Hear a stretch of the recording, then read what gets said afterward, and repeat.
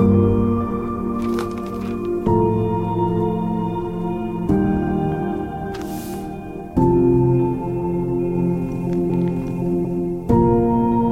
to another edition of Maverick University. I'm your host, David Hallberg. Joining me today is Pastor Terry Angel, pastor of Faith Baptist Church in Bourbonnais, Illinois, and adjunct professor at Providence Baptist College for the last 25 years. Thank you so much for joining us again. Good to be back. Absolutely. We're going to talk a little bit about an opportunity that you've had through the years to preach in youth settings, whether it's a youth conference or camp, and it's something that not everybody has a privilege to do, but when they do have the privilege to do that, they may be caught off guard and, oh my goodness, how is this preaching different than preaching any other sermon? How do I gauge a young person's reaction? Are there certain topics that always should be preached on? And so I want to talk with you a little bit about that. And if you could start with, talking about your background preaching to young people and what was the first setting in which you started doing that? I became a youth pastor, Yes, sir. along with other responsibilities when I went to work for Pastor Brown in Marion Avenue at Washington, Iowa. Mm-hmm. And, of course, began to have weekly pre-Sunday night service youth meetings. Okay. Yeah. We call them T&T at our church. I don't know, other churches have different names. So began preaching to teenagers on a weekly basis at that time. And then through the ministry of Cedar River Baptist Camp, began preaching to, primary camp and then junior camp, and graduated, I guess, if you will, to teen camp. And I think I preached 24 summers in a row at Cedar River teen camp. And then, Brother Vineyard invited me down to preach at the youth conference at Windsor Hills. And from there, that opens doors. And so it just, I have preached teenage meetings, especially camps and conferences in the summer, since the late 80s, since the early 90s. So it's been a long time. So you got a resume. Last Thursday, Friday, I was in Mississippi at youth conference at Bethel Baptist Church with Pastor Sexton down there. So preached with Mike Johnson. So can I say this? It's been a privilege. Yes, it sir. really has. And, I don't do as many of those as I used to, because it does. To me, it requires special amount of energy and everything. But yeah, absolutely. And as a 66-year-old, you start to feel like, I'm not as close to teenage issues as I used to be. And I grew up right at the tail end or the very beginning of the computer. I wasn't a computer age teen, young person, a young adult, so. But you know what? The Word of God is timeless. Yeah, absolutely. It's without boundary. So it's just some things to think about. Paul said to Timothy that from a child he had known the Holy Scriptures. They were able to make him wise unto salvation. So can teenagers learn the Word of God and benefit from it? Absolutely. Daniel had to learn something before he went to Babylon. Absolutely. Because he purposed in his heart not to defile himself with the king's meat and drink. So that was learned before he got to Babylon. And he was probably a late teenager, early young adult when he got to Babylon. So it is of extreme importance that we take seriously the opportunity to preach to teenagers. And I do believe there's a difference. There's a targeted, when you've got a targeted audience. If you're preaching to your bus workers, that's a targeted audience. When you're preaching to teenagers, that's a targeted audience. If I could just say, maybe it's just some suggestions for men in ministry who are preaching, if it's on a weekly basis to your youth group, or you get invited to preach a teen camp or a teen conference, okay? Well, consider what's at stake, okay? Consider this is the next generation. Sure. You know how important the next generation is to God's work. And, God calls men from that teenage group, the teenage age bracket, the children age bracket, to be the next preacher someday, to be the next pastor, to be the next evangelist. So remember what's at stake here. You're reaching, hopefully, the next generation, okay? Creatively present the truth, okay? How can I preach a truth that will really hit them where they are? I suppose if I'm known for anything when it comes to teenage preaching, there's a couple of messages that just stick out in people's minds. It's the message Seeing the Invisible You and the message Snakebite. And those are really, snakebite is the approach from the negative sense. Don't get out of the hedge. Stay in the hedge. This is going to happen if you get out of the protective hedge of your authorities. Seeing the Invisible You is, this is why you stay in it. Yeah, that's an inspirational one. Yeah, the day comes when you're going to walk down that aisle. I still get, when you're going to walk down that aisle, pure and clean. Enjoy the greatest day of your life outside of salvation when you become a husband or a wife.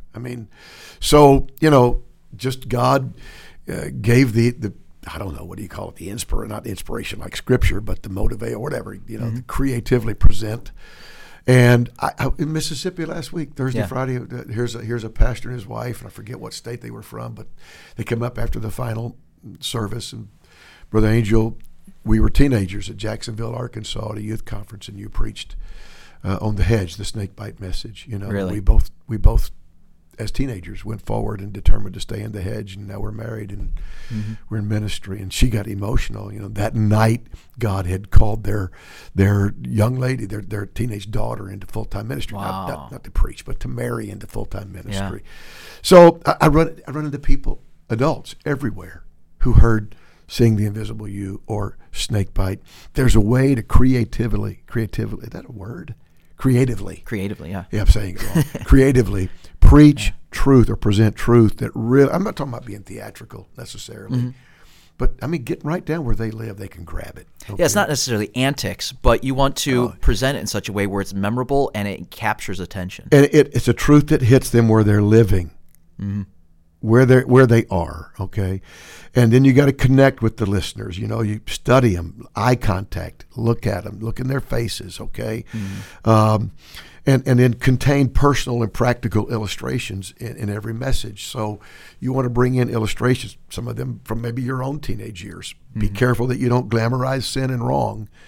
And a preacher makes a bad mistake if he makes the consequences of sin less appealing than the pleasure of sin.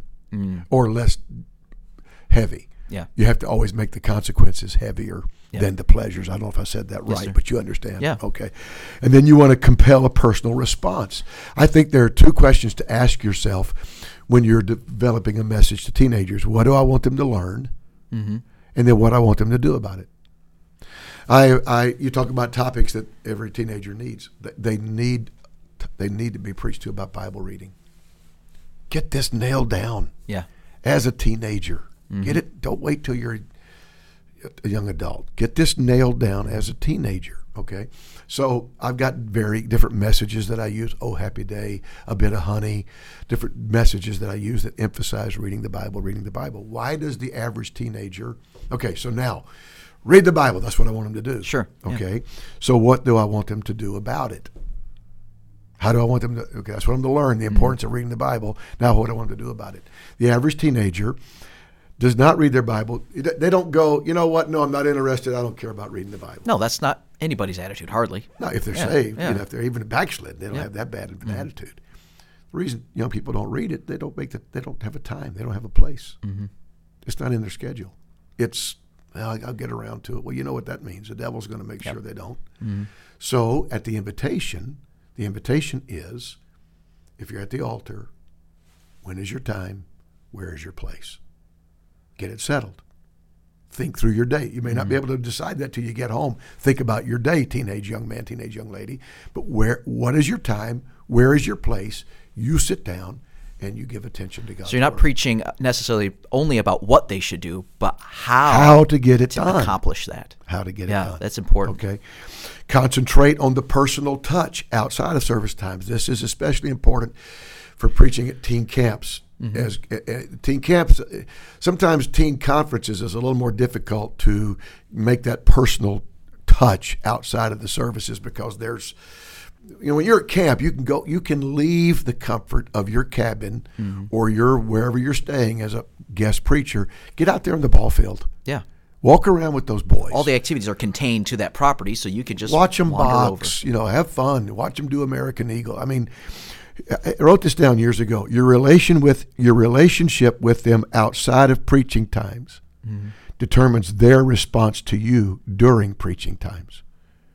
So you get out there in the field and you're joking with them and say, man, way to go, or come on, sissy, can't you do this? You having fun, interacting with them out there in the 90-degree heat instead of sitting in the air conditioning. I mean, I remember, the camp director telling me, he had a speaker in one time, put him in an RV, and he'd go to the service, preach, go right back to the RV. Ate his meals in the RV, come out, preach the service, go back to the RV. Never ate meals, never got out in the field, and it was an ineffective week. Yeah. You can't do that with teenagers. You can't. You've got to get out there and make some personal contact with them as much as possible. And that's not hard to do at a camp setting, like you say. Yeah. It's right there. Youth conferences, sometimes you're going to this place and going to this place. Sure. It's a little more difficult, but and you can go walk around in the dining hall and laugh about the food, and have a good time. Just cut up with them a little bit. Let them see that you're human. You're normal. And so that's good for preaching to teenagers. Commend yourself and your listeners to God. The devil will try to convince you as a preacher that, this, you're not getting anywhere with this. You're not making a difference. The teenagers aren't paying attention. That's a lie. That he's the father of all lies, right? So as a preacher, preaching to teenagers, I look at the message and I say, Lord, I feel completely inadequate to preach this to teenagers, but I'm at this age in life. But it's your word, and they're your kids, so I am commending myself, this message, these kids to you. It's yours. Yeah. Work with it. And Brother Hallberg, it still works. God's word still works. It's not it's not me. It's not the man doing the preaching. You understand what I'm saying? So continue to grow personally. Even in teenage preaching, your best preaching is going to come from what God has maybe recently taught you, shown you in the scriptures. So if you're not getting anything out of the Bible yourself, you're going to run dry. Absolutely. Okay. Yeah. And I can't just go to a teen camp and let me say this. Brother Brown said early on when I became pastor and started traveling a little bit, he said, Terry, don't be afraid to use the messages that work. If it works in your church, it'll probably work in the next church. And if it works in that church, it'll probably work in the next church. Well, you can think of Brother Brown's messages. Absolutely. What comes to your mind? Blow the whistle on the wolves. Blow the whistle on the wolf. Yeah. Hamden had a friend. Absolutely. Yeah. That works everywhere. Yeah. Okay. Yeah. So there are going to be messages. You mentioned about, are there certain topics? Absolutely. Yeah. Okay. Relationship with parents. Because that's so fundamental. Yep. That's where they are. It's not time for you to, and it's never time, but it's critical right now that you maintain an open relationship with your dad and mom. Music. It's just friends. And I'll even say that. Yeah, Brother Angel, every time I go to camp or conference, this is all I hear, friends. You got to be careful. Why is that? Yeah. Because you need it. You're at a critical point in life. Your choice of friends. Doesn't mean that doesn't apply to you as an adult. Sure it does. But it's more critical. The simple man in Proverbs is the teenage person. Simple does not mean educably slow. It doesn't mean mentally handicapped. It means roomy. It means they've not narrowed it down. They got a lot of room for influence. Why is it easier to win a 6-year-old to Christ than to win a 60-year-old to Christ? Yeah. The 60-year-old has it narrowed down. His opinions, his logic, his reasoning is narrowed down. That 6-year-old has room. You can influence them. The Scripture can influence them. So that simple person, that simple young man in the book of Proverbs is a teenage young person. You still got a lot of room for influence, friend. It's not because you're stupid. It's because of your age in life. Get it out of your mind. We're not preaching down to you. We're preaching to help you. You got this much room for influence as compared to this much. Yeah. So these are areas that are critical for you. Critical.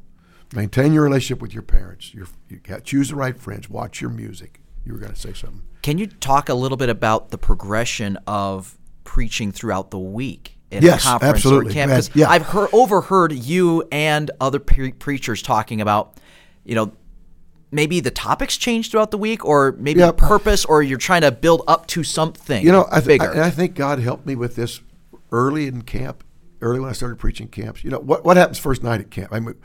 They've traveled either overnight or 7 hours, left at 3 o'clock in the morning. They've done activities. Yeah. They come to the service. They're tired. Yeah. I'm not going to hit on a specific topic. I'm going to say, look, you're here. Give yourself to God this week. Mm-hmm. That's the first thing I want them to do. Mm-hmm.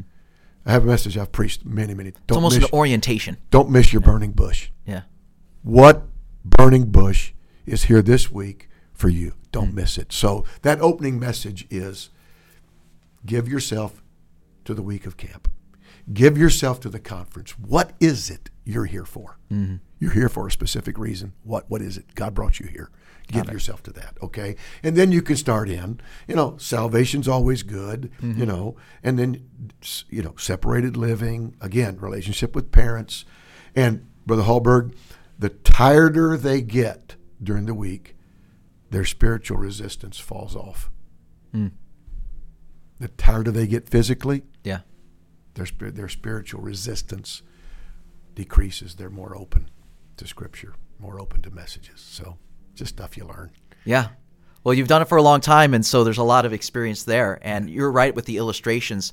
I remember as a kid at Faith Baptist in Bourbonnais that I made comments to my parents. I'm like, I get something out of whenever you preach because the illustrations, I can still tell you the illustrations that you used over and over again, but they spoke and they meant something and they really helped me understand exactly what you were saying. Even as a small kid, I got it. I got it. Praise the Lord. Well, thank you so much. Maybe if Brother Hallberg gets it, anybody others can get it. Right? That's right. Anybody. That's right.